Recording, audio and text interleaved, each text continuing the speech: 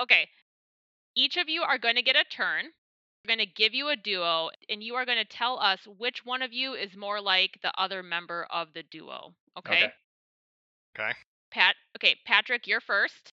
Chewie and Han Solo. Yeah, Kevin's more like Chewie. All right, Kevin, Scooby-Doo and Shaggy. Stay tuned for more fun and science talk on today's episode of the Farm to Table podcast. Hi, I'm LC, and I'm a storyteller. I'm a passionate chemist who loves to explore and tell stories about how chemistry can change the world. And I'm Danny, and I'm LC's spirited chemistry co-host. I love to bring high energy and positivity to my chemistry, but also my life. Welcome to the Farm to Table podcast.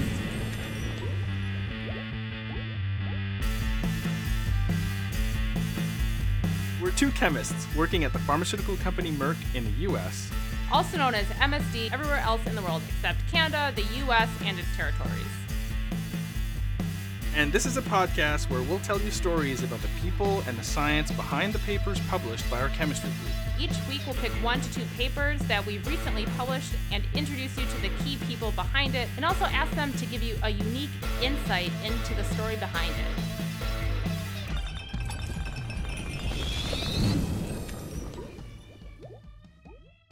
The focus of today's episode is our conversation with Kevin Maloney and Patrick Fear, who've published a series of papers together at Merck on new methods in the last few years.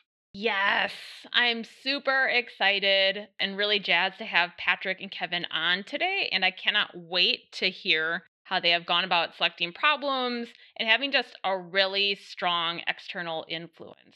Let me introduce Patrick.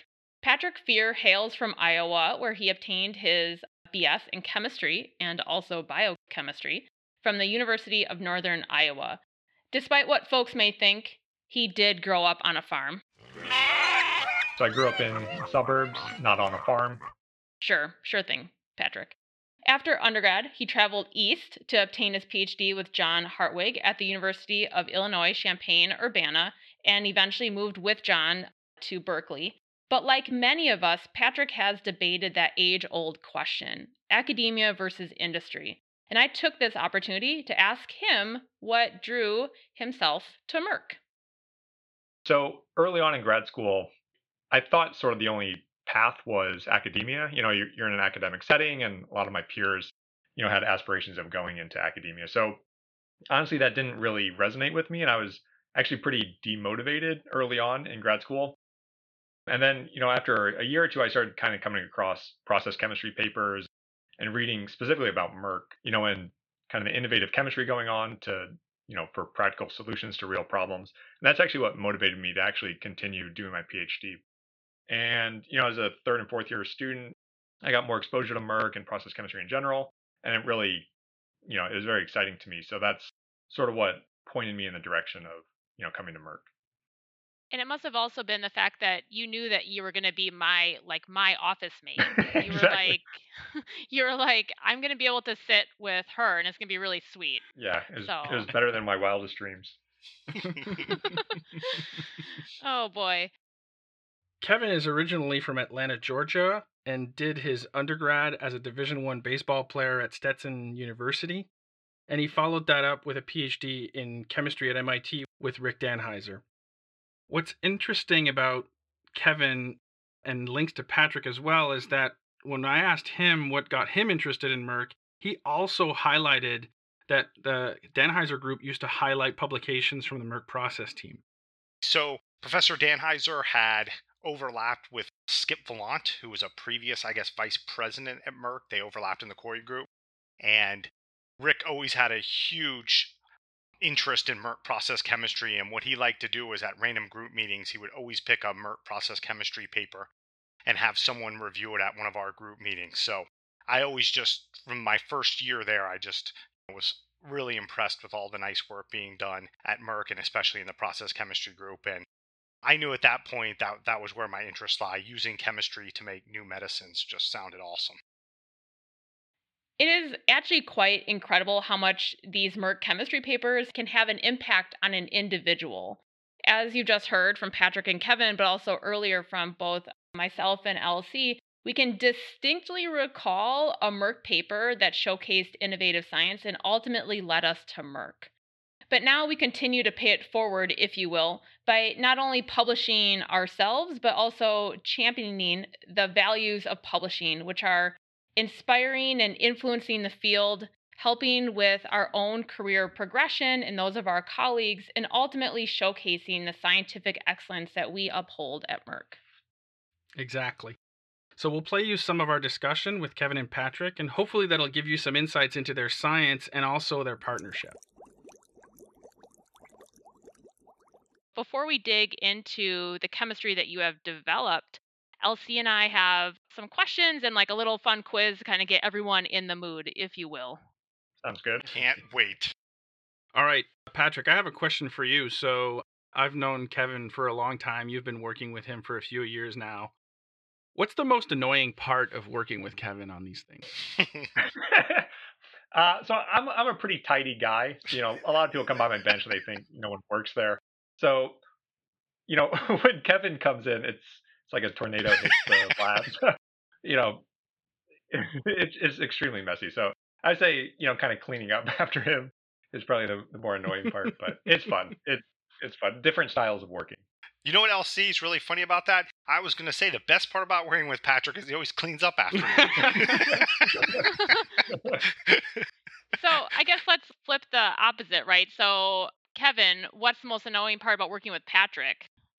Is that he doesn't clean up fast enough for you? Or? I think one of the things about Patrick is Patrick moves so fast with the writing part of the process. And it always makes me feel like it's come so naturally to him. I'm always so jealous and makes me feel like I have to work extra hard to keep up with him. It's like we go from an idea to a few cases, and I feel like Patrick already has a draft of the paper written. And I haven't even wrapped my head around what are the final cases we're going to be doing. Got it. Okay, so clearly you guys spend a lot of time together, but I have a little kind of quiz here to kind of gauge how well you really know each other. Uh-oh. Okay. Uh-oh. So I'm going to ask each of you the same kind of question, and we're going to see. Okay. So Danny, Kevin, one quick question. yes. Is it okay if Patrick and I are texting throughout this back and forth? No, it's not. Okay. Just make sure I know the rules. Oh, but you're a rule breaker, so what does it matter, right? Just you do you. Okay. Okay, Kevin, on your papers, it says Patrick S. Fear. What does the S stand for? Steven. Patrick, is that right? It's Scott. Whoops. Good shot. Scott. Okay. Yeah, good try. Okay, Patrick, same question. Kevin M. Maloney. What does the M stand for? I think it's Matthew. Oh, darn it. He's right. Now I feel bad. Okay. Kevin, where is Patrick's favorite lunch spot? Because it is lunchtime now, so just thought it would be appropriate. Taco Bell. That's right. That's one of the many favorite. Okay, Patrick, same. Where is Kevin's favorite lunch spot? Probably Chick-fil-A. That's right. Great job, guys. I would say I think Patrick is the better friend. I think he knows Kevin a bit more than what Kevin knows Patrick, but that's all good. Without further ado, I think we're going to dive into some chemistry, and LC is going to lead the charge with the phenol papers that you guys have had. Yeah, so I came up with a few questions here. I mean, obviously, this is a collection of papers that you guys have published over the last few years, and actually has been cited a few times, and it's been cited as the Maloney-Fear reaction. So, Patrick, I'm curious, how does it feel to have a named reaction named after you? Oh, that's pretty sweet. I'm a huge fan of name reactions in general. It's one of my favorite books is the Strategic Applications of Name Reaction. So, yeah, it's an honor that people call it that. I don't know how many people call it that, but it's pretty cool. Do you think that you're going to be able to make the book? Laszlo said he would put us in volume 2. Really? Yeah. We make sure to keep reminding him, too. Yeah, we remind him every day. They have him on speed dial. Yeah. Hey, when's volume 2 coming out? Yeah. All right, Kevin, You mentioned this a little earlier, but can you kind of give us a little bit of a genesis of how this idea came about and how you even decided to work on this in the first place? Yeah, so my early career in one of the DPC projects. As an aside to our listeners, DPC stands for Discovery Process Chemistry, and this is a process chemistry group that sits between discovery chemistry and also process chemistry. We were making amino isoxazoles, and one of the byproducts was the phenol. So the amino phenol in this case, because they were pyridine amino isoxazoles, or even the benzene version. And for a while, one of the theories was that was coming from just residual water because it was really tough to run these reactions completely anhydrous. And I remember chatting with Patrick the day we ran these experiments, and we're like, this is really interesting. It runs better in water. You don't see any hydrolysis to give the phenol. So what's going on? And when we were drawing the mechanism, Patrick came up with a brilliant suggestion that potentially it was a Lawson rearrangement. And it was brilliant in the sense that when most people think of the Lawson rearrangement, you're always using it to get like an amine product. You rarely think about what the byproduct of that is, but in this instance, it was a phenol. So we were excited by this. We quickly thought about maybe this is a way we could make phenols, and that led to the first paper. You can do an SNAR reaction, then a Lawson rearrangement to make phenols. I want to follow up on that, Patrick. I mean, it's pretty interesting that you guys took a side reaction of a byproduct, typically, and found an application in a problem of relevance. Can you tell me a little bit more about like why you thought the phenol forming reaction was actually interesting enough to pursue as a paper? Tell me more about your thought process there. Yeah. So I think a lot of people just kind of assume you can take electron poor aryl halides and treat them with hydroxide and get the phenol, but that's not actually the case. So a lot of times people use protected alcohols or silanolase, and then you deprotect. So the hydroxamic acid is a much better oxygen nucleophile. So we thought that this would do SNAR more easily than hydroxide, and then the rearrangement would occur under the same conditions. So I would say we kind of realized where the side product in Kevin's reaction was coming from early in the day, maybe around 10 a.m. And I think throughout the day, maybe it was, mulling around in our mind. And then, when we talked again at like 4 p.m., we're like, oh, maybe we should use this as a method to make phenols. So I don't think it was immediately obvious, but ultimately it was sort of a nice application of a side reaction. Yeah, I remember that walking into Kevin's office and you guys were kind of on the board drawing this stuff. So it's kind of an interesting progression. I think often when you read a paper, you sort of don't see the genesis of how the ideas come about. And in some cases, it takes a long time, but it was kind of cool that in the course of a few hours, you guys came up with this. One of the things that I want to follow up with you, Patrick, on this is, I mean, obviously, you guys developed this as an AR reaction with electron deficient aryl fluorides and aryl halides, but this ended up turning into a series of papers, and I think there's at least 3 publications here. So can you sort of elaborate on how this evolved over time and what are some of the other methods that spawned from this to make phenols? Yeah, so the first method, the SNAR one, it works really well in terms of function group tolerance and scope, but you have to have electron poor aryl halides. So of all the aryl halides people might want to use, only maybe 30% would fall into that category. So the limitation with unactivated aryl halides was pretty apparent. So then we thought, how could we overcome this? And then the use of either palladium or copper to do oxidative addition and promote reaction that way.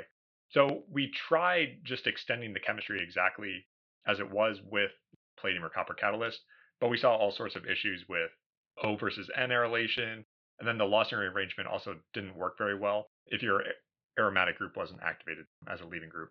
So then we kind of went back to the drawing board, and we liked this idea of this kind of hydroxide surrogate, as we started naming it, where we have this ON bond that we would cleave. So then we kind of thought what else we could use, and this is where the benzaldehyde oxime came in. So again, you have a great oxygen nucleophile, and then once the product forms, you can fragment it under the same reaction conditions to cleave the NO bond. So that's kind of how the second, iteration of the hydroxide surrogate came about, and then, using the tools at Merck, the high throughput screening, the microvial plates for screening palladium catalyst allowed us to get the hits pretty quickly. I think we saw the potential for a nice method to make phenols. I think from that first paper, we were so encouraged by the number of people within the Merck community that had success with the SNAR that we had some projects where people used it. We had lots of medicinal chemists reaching out, asking for the conditions, asking for the reagents. What we also became aware is if we checked the electronic notebooks is the SNAR was having success, but when we looked at the types of substrates people were trying, there were some we knew would never work just based on the electronics, but it became apparent that there really was a need in the discovery space. After maybe the first 6 months of putting that on a Mike post and then publishing it, I think it was like 500 people had tried running the reaction. So for our listeners, Mike is not just some guy down the hall. Mike is also the Merck Information Knowledge Exchange platform. It's essentially an internal blog where people can share their ideas and best practices. It's the Chem Archive of Merck Chemistry. So it became apparent to us that phenols were very popular in the discovery space, and that late stage functionalization was really prevalent in that space. And if we could come up with a general method where you can make any phenol, that could have a huge impact. Okay, well, that was really great. Phenols are cool, but so are sulfonamides, right? So let's pivot a little bit. But before we start, I guess I want to tell our listeners that you too have 3 papers regarding sulfonamides, 2 JAX papers that were published in 2019, and then a recent OrgSynth that was published in 2020. So, Patrick, can you help us set the sulfonamide stage, if you will? And I guess describe in layman's terms what a sulfonamide is and give a little bit of history about them. Yep, great question. Sulfonamides, I think, are one of the most common functional groups in marketed drugs and in drug development in general. So, these are a lot of times in antibiotics, these sulfa drugs that are so prevalent. But the one thing is that sulfonamides are not really functional groups in the sense of using them as functional handles in organic chemistry. So Kevin and I, again, this kind of general idea of using sulfonamides as functional groups that you can use in late stage functionalization came about because he was working on a program that had a sulfonamide, and the question became, these are so prevalent, is there any way we can actually use these as a functional handle? And that's how sort of these ideas came about to use these as function groups that could be useful since they're so prevalent. And I will say that, sulfonamides, in the Merck building block collection, the number of sulfonamides is actually on par with boronic acid. So I think people always think of boronic acids as, one of the most versatile and prevalent functional groups. But if we could make sulfonamides as similar utility, then, there'd be a whole order of magnitude more compounds available. Yeah, that's great. And there's actually a few things I want to kind of dive into a bit more there. But first, in both of your papers, you call a sulfonamide a terminal functional group, which I guess kind of reminded me of like John Travolta's career before Pulp Fiction a bit. And so I guess I'm wondering, like, where did that term come from? I think one thing we realized, Danny, was we had this one program where we had the primary sulfonamide, and when you thought back about medicinal chemistry doing SAR around it, you realized that they made other sulfonamides, they made other sulfones, sulfonic acids, a variety of things. And when you really dug back into the way they made them, is they never made them from the primary sulfonamide. They'd go all the way back to the beginning, they'd put a sulfone in, they'd run through the last 5 steps to make, different sulfones. Or if it was a sulfonamide, they'd have to go back to the beginning where there's the sulfonyl chloride, add in some other amine, carry that all the way to the end. So it just dawned on Patrick and I that when medicinal chemists would look at sulfonamides, obviously you'd make a primary sulfonamide first, right? That would be your first sort of make it, see if it has activity. If it does, you then are going to say, ooh, let's look at other sulfonamides. Let's look at sulfones. Let's look at sulfonic acids. And if you looked back in history, every project would then be like, okay, we have to go all the way back to the beginning to make all these other functional groups because there was nothing in the literature for taking a primary sulfonamide and converting it into other sulfonamides or sulfones. So that's kind of how we looked at it as a terminal functional group, meaning once you made it, you were done. There was no way to take that and basically branch out into a variety of other examples. Yeah, so I guess building a bit more on that. So, Patrick, I guess in your first paper, you focus primarily on primary sulfonamides. What types of transformations were you able to show that were amenable to this quote unquote terminal functional group? Yeah, so the method was basically taking primary sulfonamides and then removing the NH2 group under formally reductive conditions. So you generate a sulfinate. And the sulfinates, you can really do whatever you want with them. So there's a pretty rich chemistry with sulfonates. So they're great nucleophiles, so you can engage them with carbon electrophiles or nitrogen electrophiles. And you can also do some desulfonylative cross-coupling reactions. You actually lose the SO2 group to make, biaryl compounds or potential to do radical chemistry as well.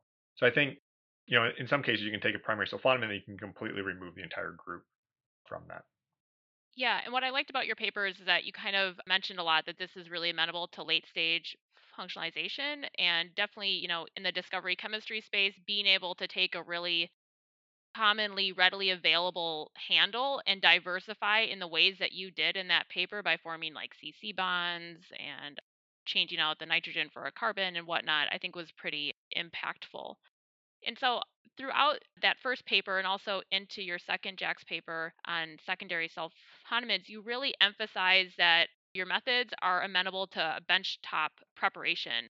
Why do you consider this your North Star when you're developing condition? And what other kind of conditions or practicalities do you take into account when you are developing a method? Yeah, so really, our goal in all of these side projects is to develop chemistry that people actually use. And I think one barrier to people using chemistry is if it's air sensitive or if it requires cryogenic conditions or some hazardous reagents. So we're really focused on developing chemistry that was so simple to run that one, we could run it ourselves. That was criteria one. And then, You yeah, mean you well, mean Kevin could run it himself, right? yeah, so that that Kevin could run them. And then also that, people could reproduce our chemistry and, use it on their substrates. And I think, the conditions we identified were also extremely mild so that the scope of the reaction was also very broad. So you could tolerate essentially any functional group that you would come across. So I think those are kind of our guiding principles is easy to set up, simple reagents, preferably commercially available, and, broad functional group tolerance. I think the other part, being in process chemistry, you quickly realize that those are also the type of reactions you want to run on manufacturing scale, right? The simplicity of setting it up makes it very elegant from a process chemistry point of view. The simpler it is, the less chance there can be mistakes. Fantastic. So, Kevin, in the same year as your Jack's NHC paper that was in January of 2019, so the first deamination, you then 10 months later had published your second Jack's paper in this area on secondary sulfonamides. And so I really like this paper because it kind of showed the sulfonamide as a divergent handle, so you could functionalize in a bifurcated way. Could you, I guess, describe this paper for all of our listeners? And I guess tell us how you were able to quickly get it out the door. I think what was really exciting about this was the sulfonamide paper, the primary sulfonamide, the first one. I was shocked at how broad the substrate scope for that was. To be frank, it worked on everything we tried. Any of the reactions that were lower yielding, that was more of like an isolation issue than really a yield or conversion issue. So I think we were so excited about how well that worked in the broad substrate scope. We really wanted to see what we could do next. And what became apparent when we looked through some known drugs in the literature is there are a lot of secondary sulfonamide drugs. And what was interesting is we always assumed the sulfonate part would be the more valuable. What we quickly realized is in some cases the amine part was actually the more valuable part. So the thought became, is there a way you could break the sulfur nitrogen bond and give yourself that choice? What's the more valuable piece? What piece could you then modify for late stage functionalization? Or could you modify both? Maybe you do it, you break the nitrogen sulfur bond, and then you can functionalize both of them further. So I think we were just really excited. We were coming off sort of the high of the first paper, and we just immediately ran to the secondary sulfonamides. Patrick, did you want to add anything to that? Yeah, I think Kevin captured it pretty well. So I think, also enabling us to get it out quickly was, there was a summer intern that came last year, Suhong Kim. So he was a graduate student with Dean Tost, and he came in and really helped us kind of like flush out the substrate scope and further refine the conditions and demonstrate it on a wide variety of substrates. Okay, so a few more questions about sulfonamides, and then we can kind of pivot and start to close this out. One is that in both of your papers, you have very nice substrate scopes, which I think kind of hopefully help the academic readership understand the types of molecules that we like methods to be compatible with. And so, how do you go about designing your substrate scope, and what resources do you use at Merck to do so? Yeah, so I think in grad school I was definitely guilty of this. Is demonstrating a substrate scope with very simple substrates, methyl ethyl propyl substituted aromatic groups. Cyclohexyl. But yeah, exactly. And then, when I was a grad student, there was, I'd meet with industry people and they'd say, oh, does this work on pyridine substrates or with the free amines and so on. So, I didn't fully appreciate it at the time, but now that I've been at Merck, you see the types of molecules that people actually work with, and they're very heteroatom dense. They're complex in terms of physical properties as well. So we wanted to demonstrate our chemistry on kind of real world substrates. And we're fortunate that Merck has a tremendous collection of compounds that you can search by functional group and just kind of order whatever you want and it'll show up and you can test your chemistry on those. So it really facilitated kind of demonstrating the substrate scope because we didn't have to prepare all these substrates that may be the case in academic labs. Yeah, that definitely speeds up the process, not having to, go back 5 steps just to make a substrate. And sometimes you kind of fall into the rut of that your products are simpler than your substrates, which is always a Yeah. direction that you don't want to be going into. Okay, last question. This year, you guys both published a org synth on the deaminative functionalization of sulfonamides. And I guess I would like to hear Patrick's thoughts first, and then Kevin can jump in on what the motivation was for making a org synth prep, and overall, I guess the role that industry plays in not only authoring but also reviewing these types of papers. Yeah, we've published, I guess, together one org-syn so far. We have another one lined up for the phenol chemistry. So I think, org-syn is nice because it kind of shows that your method has been validated by, another group and that someone else can reproduce your chemistry. And it also shows scalability. So I think that reaction we probably ran on, maybe 10-gram scale, and we showed that you can directly isolate the product through crystallization. So I think it kind of shows, when you see a method in org-syn, you have confidence that it can be reproduced. So I think we want to show that, I guess, one, our chemistry is reproducible, and also that it also is another venue to get the chemistry out there for people to see if they may have missed the initial publication. And then, at Merck, we've historically had people on the board of editors. So now it's Kevin Campos, who is the head of our department. So he plays an active role in org-syn and really encourages people to submit to org-syn and check org-syn procedures. The two of you are starting to be quite the dynamic duo at Merck. And Danny and I were wondering how you compare to other famous duos. This is going to be so good. Okay, each of you are going to get a turn. We are going to give you a duo, and you are going to tell us which one of you is more like the other member of the duo. Okay? Okay. Patrick, you're first. Batman and Robin. I would say I'm probably Batman.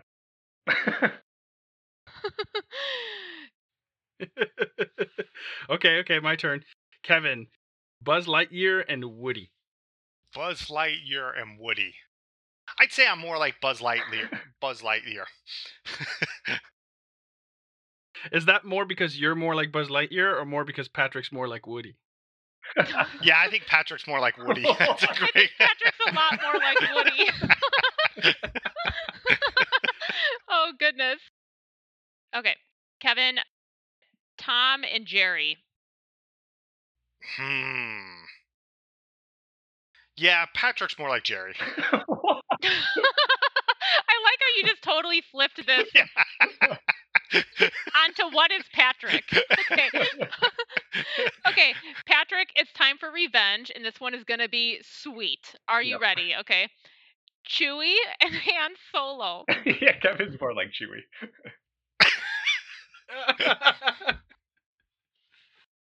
All right, one last one. Kevin, Scooby-Doo and Shaggy. I'd say Patrick's more like Shaggy. I'm more like Scooby-Doo. Oh, goodness. Okay. I think we're out of time.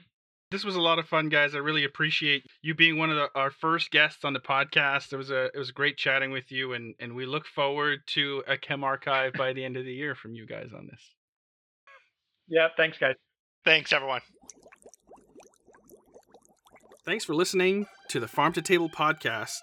This would not have been possible without our fabulous producer, Mark Partridge, and listeners like you. Be sure to check our episode credits where you'll find more details about the show, as well as links to anything that we've discussed during the show. If you find yourself craving even more info, you can find us both on Twitter. I am at Danny the Chemist, and LC can be found at Dr. LC Squared. But of course, our show also has a handle, and that is at Farm to Table Pod.